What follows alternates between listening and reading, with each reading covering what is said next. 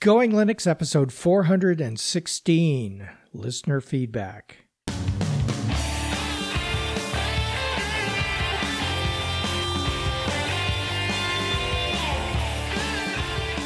Welcome to the Going Linux podcast. I'm your host, Larry Bushy.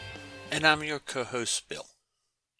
Whether you are new to Linux, upgrading from Windows to Linux, or just thinking about moving to Linux, this podcast will provide you with valuable information and advice that will help you in Going Linux.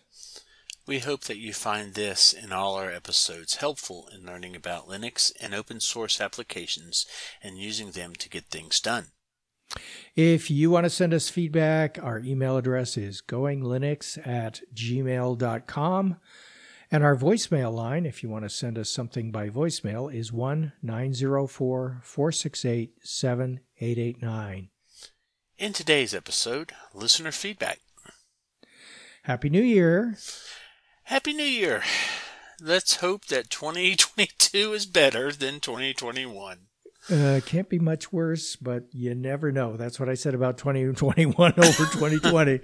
So we'll see how it goes. Yeah. So just generally speaking, how was your New Year, Bill?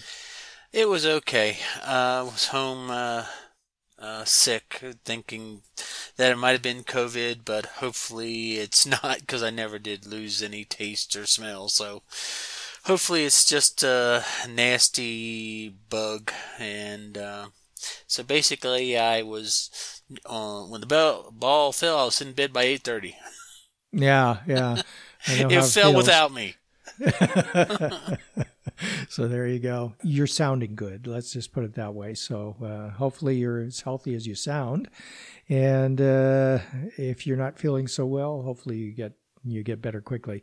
My New Year was a little eventful here and there, trying to catch flights. I went to Texas to visit my son, and traveling over any holiday is never a joy. So to make a long story short, we had some flight cancellations, rebooking of flights, and delays, and all that sort of stuff. So, but we made it through. We survived, and like you, we went to bed early on New Year's Eve. So we're feeling good. Yeah, you see the ball fall once, you've seen it all. So yeah, I've seen it way too many times. So anyway, from happy and New Year, we move on to a sad topic. We have an update on Tom, and some of you may have seen it in our Discord chat and various other places, but Tom has our former co-host. For those of you new to the show, Tom was co-host of the Going Linux podcast from August of 2007 through to April of 2013. And just before the new year, in the middle of December, Tom passed away. And I'll read a little bit of something that I put into the Discord chat just to honor Tom during this episode.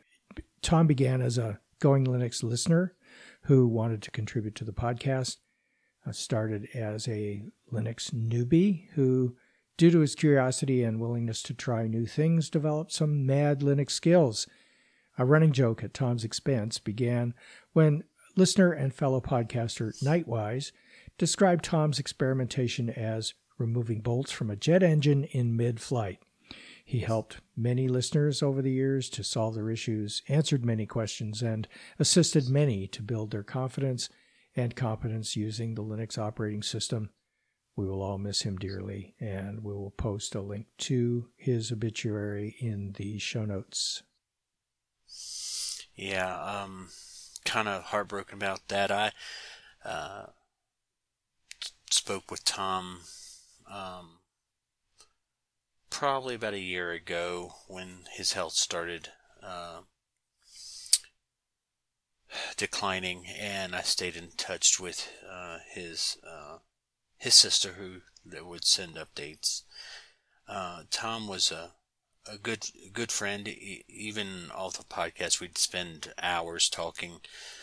But I was thinking of something that that kind of made me smile about his curiosity. If you remember back, Larry, Tom was having all these issues with his Ubuntu install, and we couldn't figure out what was going on. And then you asked me, which did you pave and nuke? This was back when they suggested that you do that. You could still upgrade, but they were still working out how to do those upgrades without messing up stuff. And he had been upgrading his Ubuntu for like 6 versions. Yeah. Upgrade after upgrade, yeah. And so we're like, you probably need to nuke that. He didn't want to do that. I remember he wanted to see how many upgrades he could go before he finally would die, and I think he got to like 6.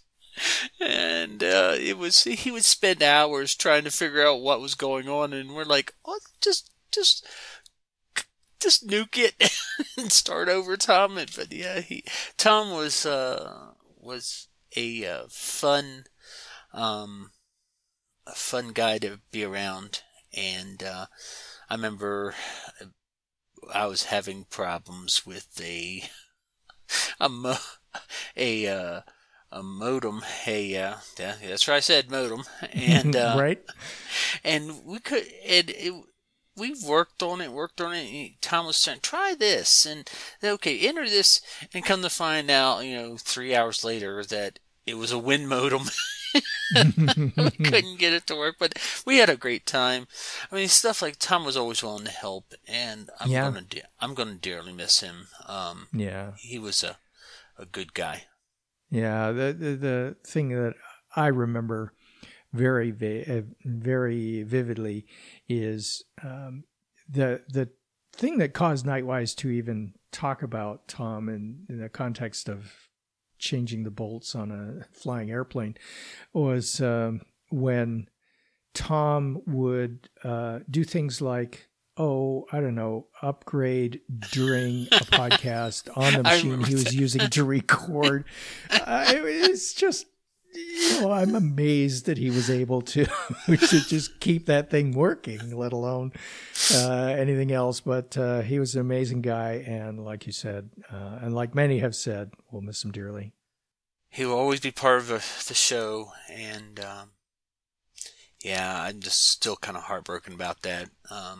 I know some of our long-term listeners have probably talked to him or sent him email, and he's helped out people. And there's not much more to say. Is that he was a good guy, and it's going to be dearly missed. Yeah, and our first email, in fact, is from Nightwise, who wrote a note about Tom. You want to go ahead and read Nightwise's email? Nightwise wrote, "Hey Larry, I just heard from Door to Door Geek the sad news of Tom's passing. I want to offer my condolences to you and his family. He will be missed, and I take solace in the fact that many of us will still be able to hear his insightful comments and his raspy, hearty laugh in the many recordings of the Going Linux you did together. He will be missed. Thoughts and prayers are with you. Kind regards, Nightwise." Thanks for those thoughts, Nightwise. All right. Well, let's move on to other listener feedback, shall we? Yeah. Okay. Our first, our second feedback is from Biku, who wrote us about file permissions from our last listener feedback episode. Hi there, Larry and Bill, and the listeners. A listener complained in episode number 414 about messed up file permissions and NTFS partition. Solution to this is relatively simple. There is a file called etcfstab, so /etc/fstab. You can control pretty much every aspect of mount options for your drives. Yeah, we didn't get into that as a solution during our last episode, but that's a good point. Bhikkhu continues, today I'm going to just focus on the NTFS partition. Now, for example, I have two partitions with NTFS file system. First is SDA1 or drive 1, and the second is SDA2. How do you know what your drives are called? You simply run a command called lsblk -f. So lsblk-f. And it lists all of your partitions and drives with all of the necessary information in a nicely formatted way.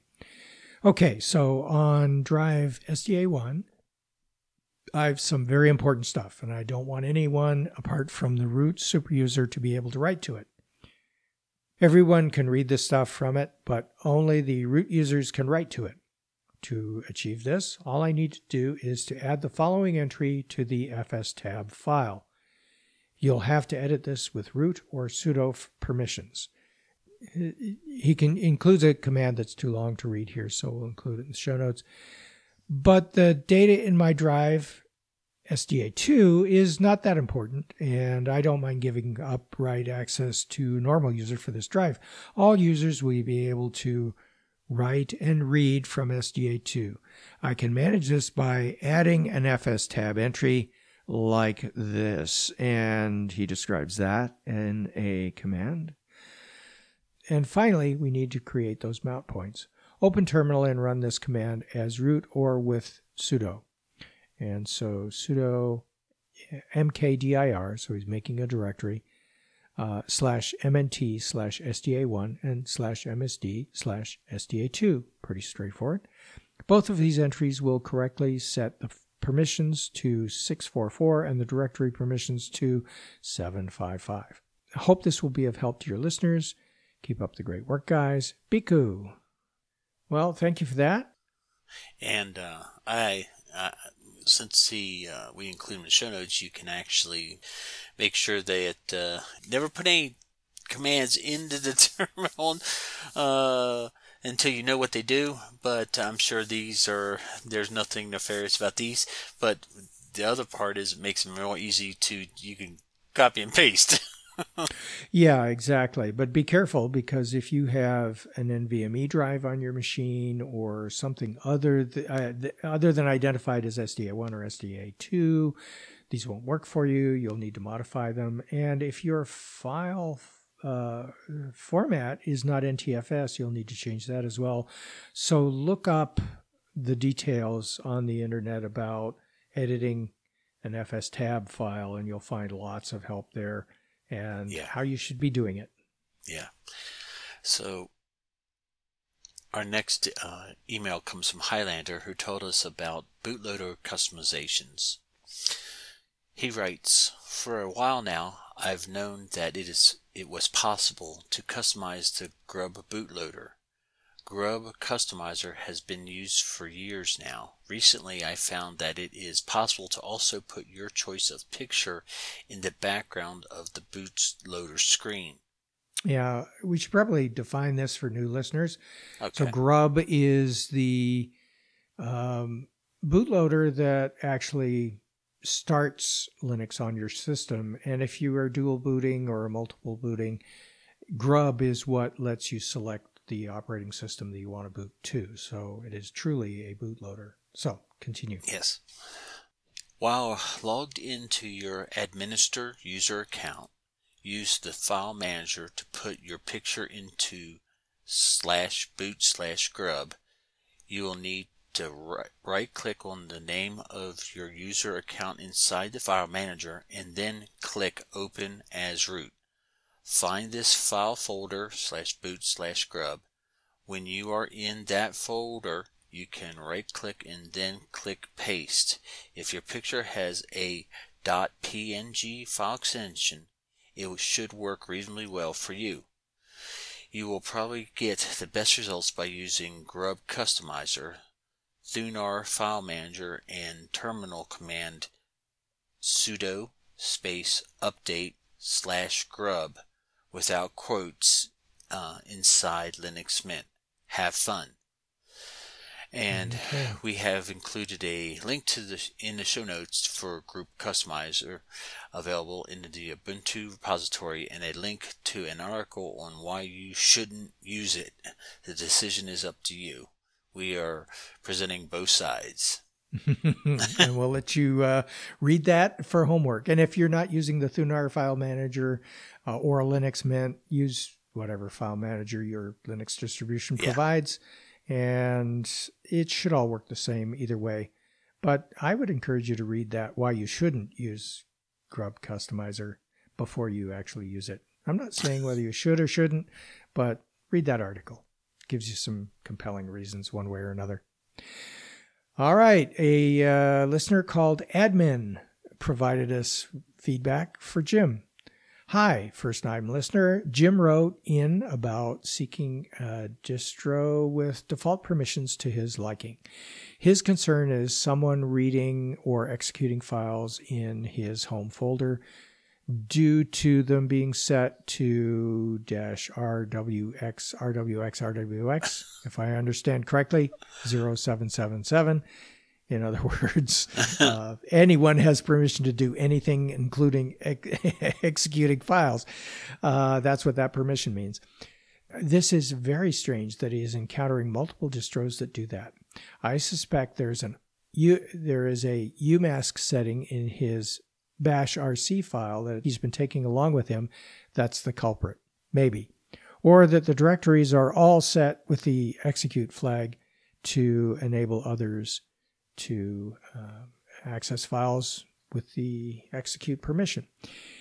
He should run manlogin.defs to see how to change the default umask in the /etc/login.defs so that new file creations will have the permissions he wants.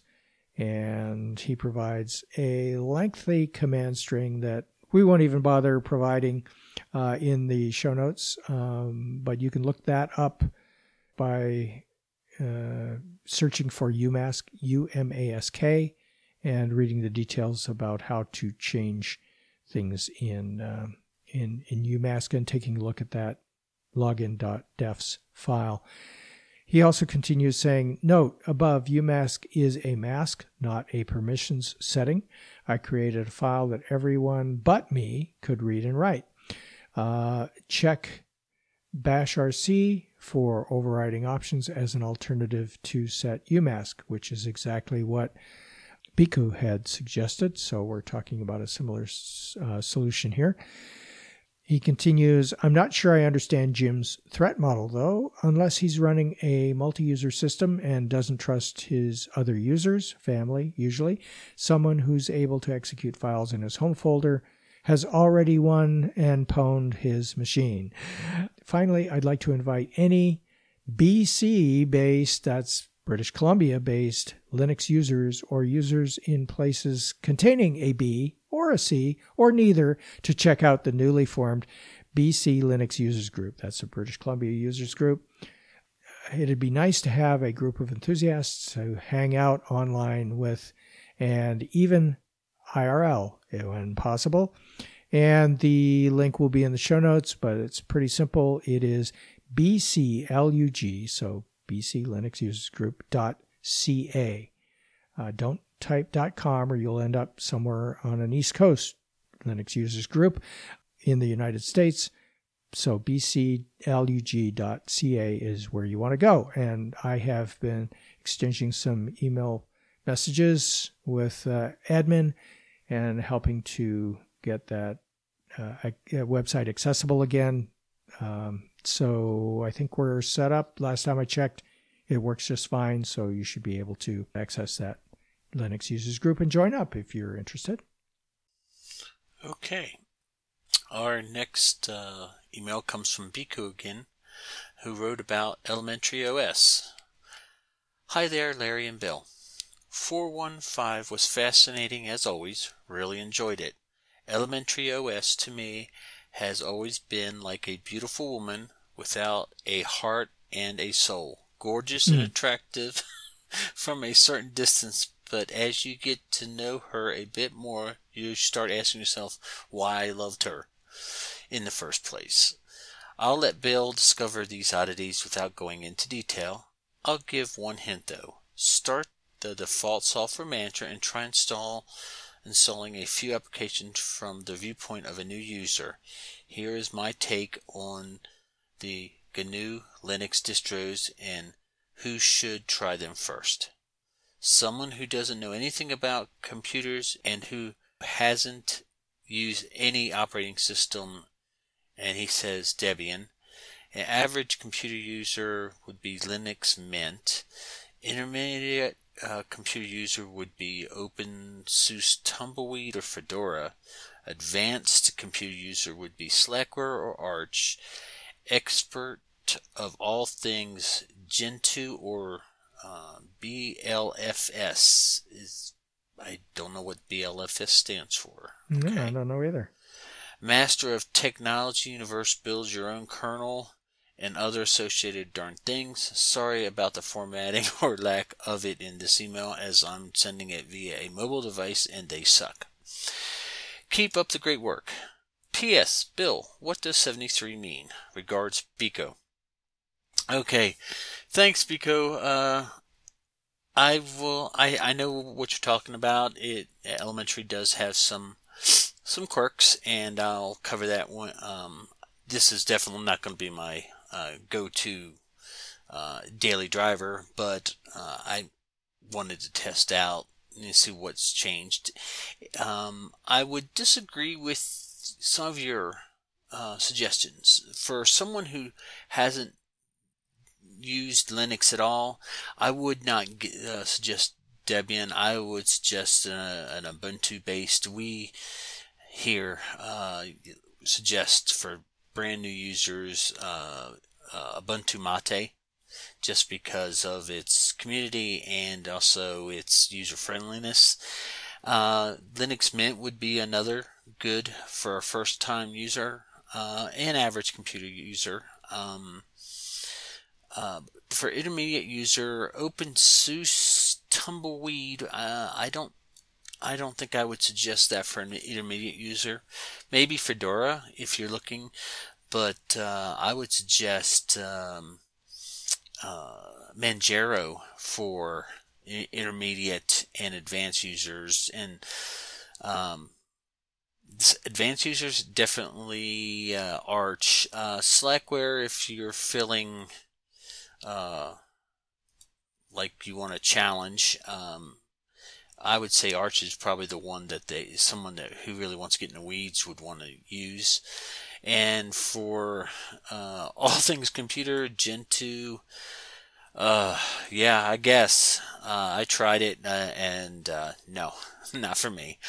And then Master of Technology Universe, if you could all those don't do it, then it's what's that? Linux from scratch. There you go. It's basically you do everything. And, while you were responding, I looked up what BLFS is, and it's Beyond Linux from Scratch. And according to the website, it is a project that continues where the LFS book finishes. It assists users in developing their systems according to and continues on from there. So Beyond Linux from Scratch. There you go. Yeah. I would think I'll stay with Manjaro or Ubuntu. Mm-hmm. I don't have time to build an entire system from scratch. I mean, it'd be fun if you had the time, but I don't have that kind of time. And 73 is a amateur radio sign-off. That's basically means over and out, or have a good night, or see you next time. All those just are covered by 73. So 73 is just basically you're signing off and you're done your transmission. So yeah. Thanks. So basically it's ham radio for bye. Yeah. See ya. Yeah. What I gave what I would thought they should use for each stage of a Linux user. What would you say, Larry? Yeah, I think in general, I tend to agree with the direction that Biku's going on this. I think Ubuntu Mate has a place in there for the average computer user, either, alongside Linux Mint. Either one would do just fine for the average computer user who wants to use Linux to get things done, as we say, but also for people who want to experiment around with a solid distribution that can accomplish their work or their personal computing without having to mess around too much with it. But yet give you the power that if you do want to mess around with it, you can do it from within the distribution that you're using day to day. But the rest, and I agree with you, Bill. Linux from scratch is definitely a master of the universe kind of thing. Well, I stay away from all things based on RPM because I have not had good luck. And anybody who doesn't know what RPM, it's the package format for Fedora and CentOS and some of the others. I prefer, just probably because that's what I originally started with. I do like the deb package format, but Manjaro kind of won a little happy spot in my heart too. So I don't know. I just I think one thing we do need to just say is that any of these Linuxes can be used by a new user, average user, intermediate user, advanced. You don't have to switch your distribution. You can learn everything you need to and play with any of the Linuxes. The only one that I would say is not a good starting is the Expert of All Things Computer. The Gentoo or Beyond Linux from Scratch or something like that, I think is something that is for someone that has plenty of time and a spare computer, because I read the book, or I read parts of the book, and I'm like, no. I'm for trying things, but not quite that much. So, any Linux distribution can teach you how to do everything you need to know, or you can experiment with. So, if you pick Ubuntu Mate, you can play around with that and for forever if you want. If you like that, so you're not limited. You don't have to switch to learn some of the more advanced features. Yep, you bet.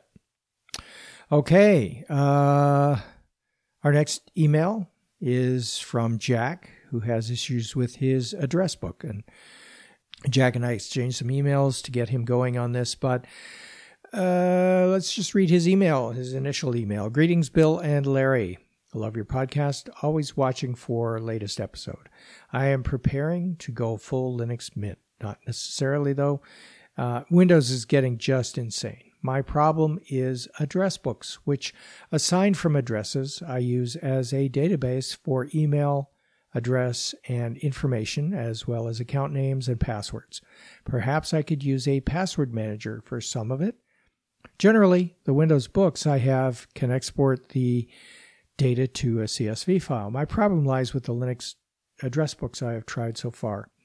I have not figured out how to import the data from CSV. Am I missing something? I do not see an important option. Command line still poses a mental block for me. Your help will be greatly appreciated. Thanks, Jack in Ottawa, Canada. So, before I describe what Jack and I had talked about, any thoughts on importing address books, Bill? No, because I don't use address books. So yeah, I use address books online in Gmail, basically. My Gmail or my my work email. I have an address book, but as far as account names and passwords, I definitely don't keep any of that stuff in my. Yeah, exactly. And I'm not sure that a password manager is the right place to keep email addresses. So Jack and I exchanged some emails. First, I made the assumption that he was using Thunderbird based on the distribution he said he was trying. and provided him a link to importing an address book into Thunderbird from a CSV file. And we'll include that LifeWire link in the show notes. Jack responded saying, "Great idea. I never thought of it. Can you point me to a freestanding address book as well?" And the only freestanding address book that I'm aware of, and there may be others, for Linux is the GNOME Contacts application. And it is available in the Debian-based distributions that you and I use. Bill, it's also available as a snap if you wanted to install it on Ubuntu Mate, or if your Linux distribution supports or can support snaps. There's a snap for GNOME-Contacts available. And essentially that does just what it says on the tin. It manages your contacts for you in an independent database outside of the email databases where most contacts are managed by most things these days, like Evolution or Empathy or Thunderbird or something like that. But this is a standalone contacts manager for Linux. And of course, although it's for GNOME, you can use it just about anywhere. So there you go. We'll have, like I said, we'll have a link to GNOME Contacts. We'll have a link in the show to GNOME Contacts, as well as to the how-to for importing contacts into an address book. And it should work regardless of what your address book is, or similar sorts of instructions for that. Okay. There you go. Don't you wish it was everybody would agree on one format? Yeah, but that kind of defeats the purpose of open source, where you have the blessing and the curse of many, many, many choices as to how you do things. Yeah, but at least just agree on this, at least one that everybody shares. Hey, CSV files. Just keep it in a CSV file and open it that way. Okay. There you go. So Michael wrote us, and he has questions about sound level dropping. He writes, "I am having an issue in Solus Linux where the sound volume is low, so I cannot hear Orca when I try to log in." Just for anybody that doesn't know, Michael's one of our blind listeners, and he relies on Orca to get running. He continues, "I have been told I need to change from Pulse Audio to ALSA or Pipewire or something, as Pulse Audio has a bug where it doesn't switch devices properly from switch between headphones and laptop speaker. How do I change from Pulse Audio to ALSA or Pipewire? I think this issue happens in Ubuntu Mate as well. Happy Christmas, Michael from Homeforth, I think is how you say it." So, Larry, does this happen in Ubuntu Mate? Because I'm trying to think on how he would change that. Yeah. I can't speak to Solus at all. But yes, it does. It does happen in Ubuntu Mate. And it doesn't, by saying that it doesn't switch properly, it doesn't switch automatically between sources. It doesn't consistently switch between sources, is probably a better way to describe it. So my solution is go into the sound settings, and when you go in there, at least in Ubuntu Mate, and I imagine that it's going to be the same in most Linux distributions, it has in my experience, you select the hardware you want to go to and then the output. So, for example, mine switches just fine from the onboard speakers to the headphones and back again when I want it to, but it doesn't switch between an HDMI output and the built-in speakers on my laptop automatically. So I always find myself having to select either HDMI or the built-in speakers manually. So I routinely do this. I just open the sound preferences, go to the output tab, and select what I want. So it's not a big process to do that. And I would try that before swapping out the audio system in my Linux distribution. Yeah. And I think any distribution, I could be wrong on this, but any distribution that uses Pulse Audio also has ALSA, the predecessor to Pulse Audio, already pre-installed. And so I think you're already using ALSA. Pipewire is something else. It's related to the jack audio system one way or another, and that can get pretty complicated. So I think Pipewire may be the direction that Ubuntu-based distributions are going to in the future, but I'm not sure that everything has accepted that yet. And again, I don't know how Solus handles this, but I would, if I were you, Michael, just try your sound settings and manually switch if that's giving you a problem. And I don't know whether the issue is that it is not switching to the output, because your symptom is that the volume is low. It's possible that it's set low in it's possible that because each output source, whether that's laptop speakers or HDMI speakers or something else, each has their own volume control. It could be that when it's switching from one to the other, that the volume for that particular device is set low, and if you simply push the slider over or increase the volume with keys on your keyboard for that output, that it's going to work just fine the next time you select that output. So I tried those before switching out the sound, the guts of your sound system, unless, you like tinkering around with stuff. Yeah, and without knowing a lot about how Solus handles stuff, I'm kind of at a loss on how they put that system together. I probably need to look at it again. I haven't looked at it in a year or so. Yeah, but try the simple stuff first, Michael. Yeah, simple first. Yes, there you go. Thanks. And our last email is from Scott, who provided us some feedback asking if he should be distro hopping. Larry and Bill, I have been using Linux since 2017. I am a Mint user and never used another distro.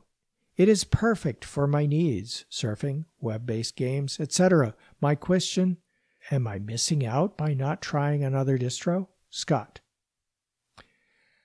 You may be missing some experiences, but if, as you say, Linux Mint is perfect for your needs, I would stick with it unless you want to experiment with some things. And if you have a spare computer, you could try distro hopping on that spare computer. If you don't, you could try installing a virtual machine manager of some sort, like VMware or VirtualBox or QEMU. And the way that I use that is I have just installed from the Ubuntu repository something called Virtual Machine Manager, which is their application name for what uses QEMU. Any of those will create a virtual machine that will allow you to install another Linux distribution without making any changes to your existing Linux Mint. And in fact, you can run it from within a window within Linux Mint. And that would probably be the first step if you really want to try something new and you don't have a spare machine. And then the next alternative would be to dual boot so that you can switch back and forth at will. But that, of course, would require that you choose which distribution you want to use and can take up some additional disk space beyond the virtual machine.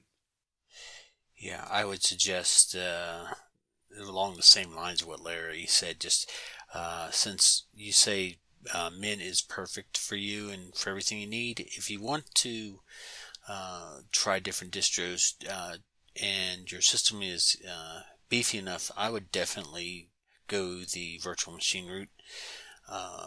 Distro hopping, I've done a lot of it. If you've and now I don't change my distros very often. I still hop once in a while to test things for just to see what's changed. But if Linux Mint is working great, I would say you're not missing anything. You might see some flashy stuff from another distro and think that, oh, that's so great, but then realize, I don't like it as much. So Linux Mint's a solid distro. So if you like what it's given you, I would say just use virtual machines. Yep, I think so too. And it's really up to you. If you want to experiment around, that's really your choice. I think in terms of day-to-day use, you're probably not missing anything. Any Linux distribution can meet the requirements of your perfect distribution if you like. But if you do want to test around and see what other desktop environments are like, or what other distributions do for package managers, or especially if you want to try out RPM versus the Debian, and that'll give you an idea of how much Linux Mint has actually put in place to make it easy for the user to use versus some other distributions who may not have added as much polish, let's just put it that way, as Linux Mint has done. So up to you, but we've given you suggestions as to how to do that without messing up your perfect day-to-day distribution of Linux Mint. Yeah, also remember that there are, most of the main distributions have a live USB images that you can use that to boot your computer and take a look around the what their distribution offers without ever touching your perfect Linux Mint. So there's another option. Yeah, absolutely. Good thought there. Okay, I think that brings our episode to an end. I actually have an application pick based on a tip that I picked up. I think it was in the Ubuntu Mate forums or somewhere. I stumbled across it. It is Brightness Control 2.0. It lets you adjust external monitor's brightness. So if you're using an external monitor, or television as an external monitor, sometimes adjusting the brightness on the screen is something you wish you had the ability to do from within the operating system. And this gives you the ability to do that. So it adjusts monitor brightness and temperature. And we'll include a link in the show notes to Brightness Controller 2.0. Use at your own risk. I haven't really tried it out, but it promises to be a pretty good addition to your utilities for Linux. And I don't have an application pick, so. Okay. All right. Well, with that in mind, our next episode will be a tribute to Tom. Until then, you can go to our website at goinglinux.com for articles and show notes, as well as links to download and subscribe. We provide the website for computer users who just want to use Linux to get things done. And if you'd like, you can participate directly with our friendly and helpful community members by joining the discussion in our Going Linux podcast community on community.goinglinux.com. Until next time, thanks for listening. 73.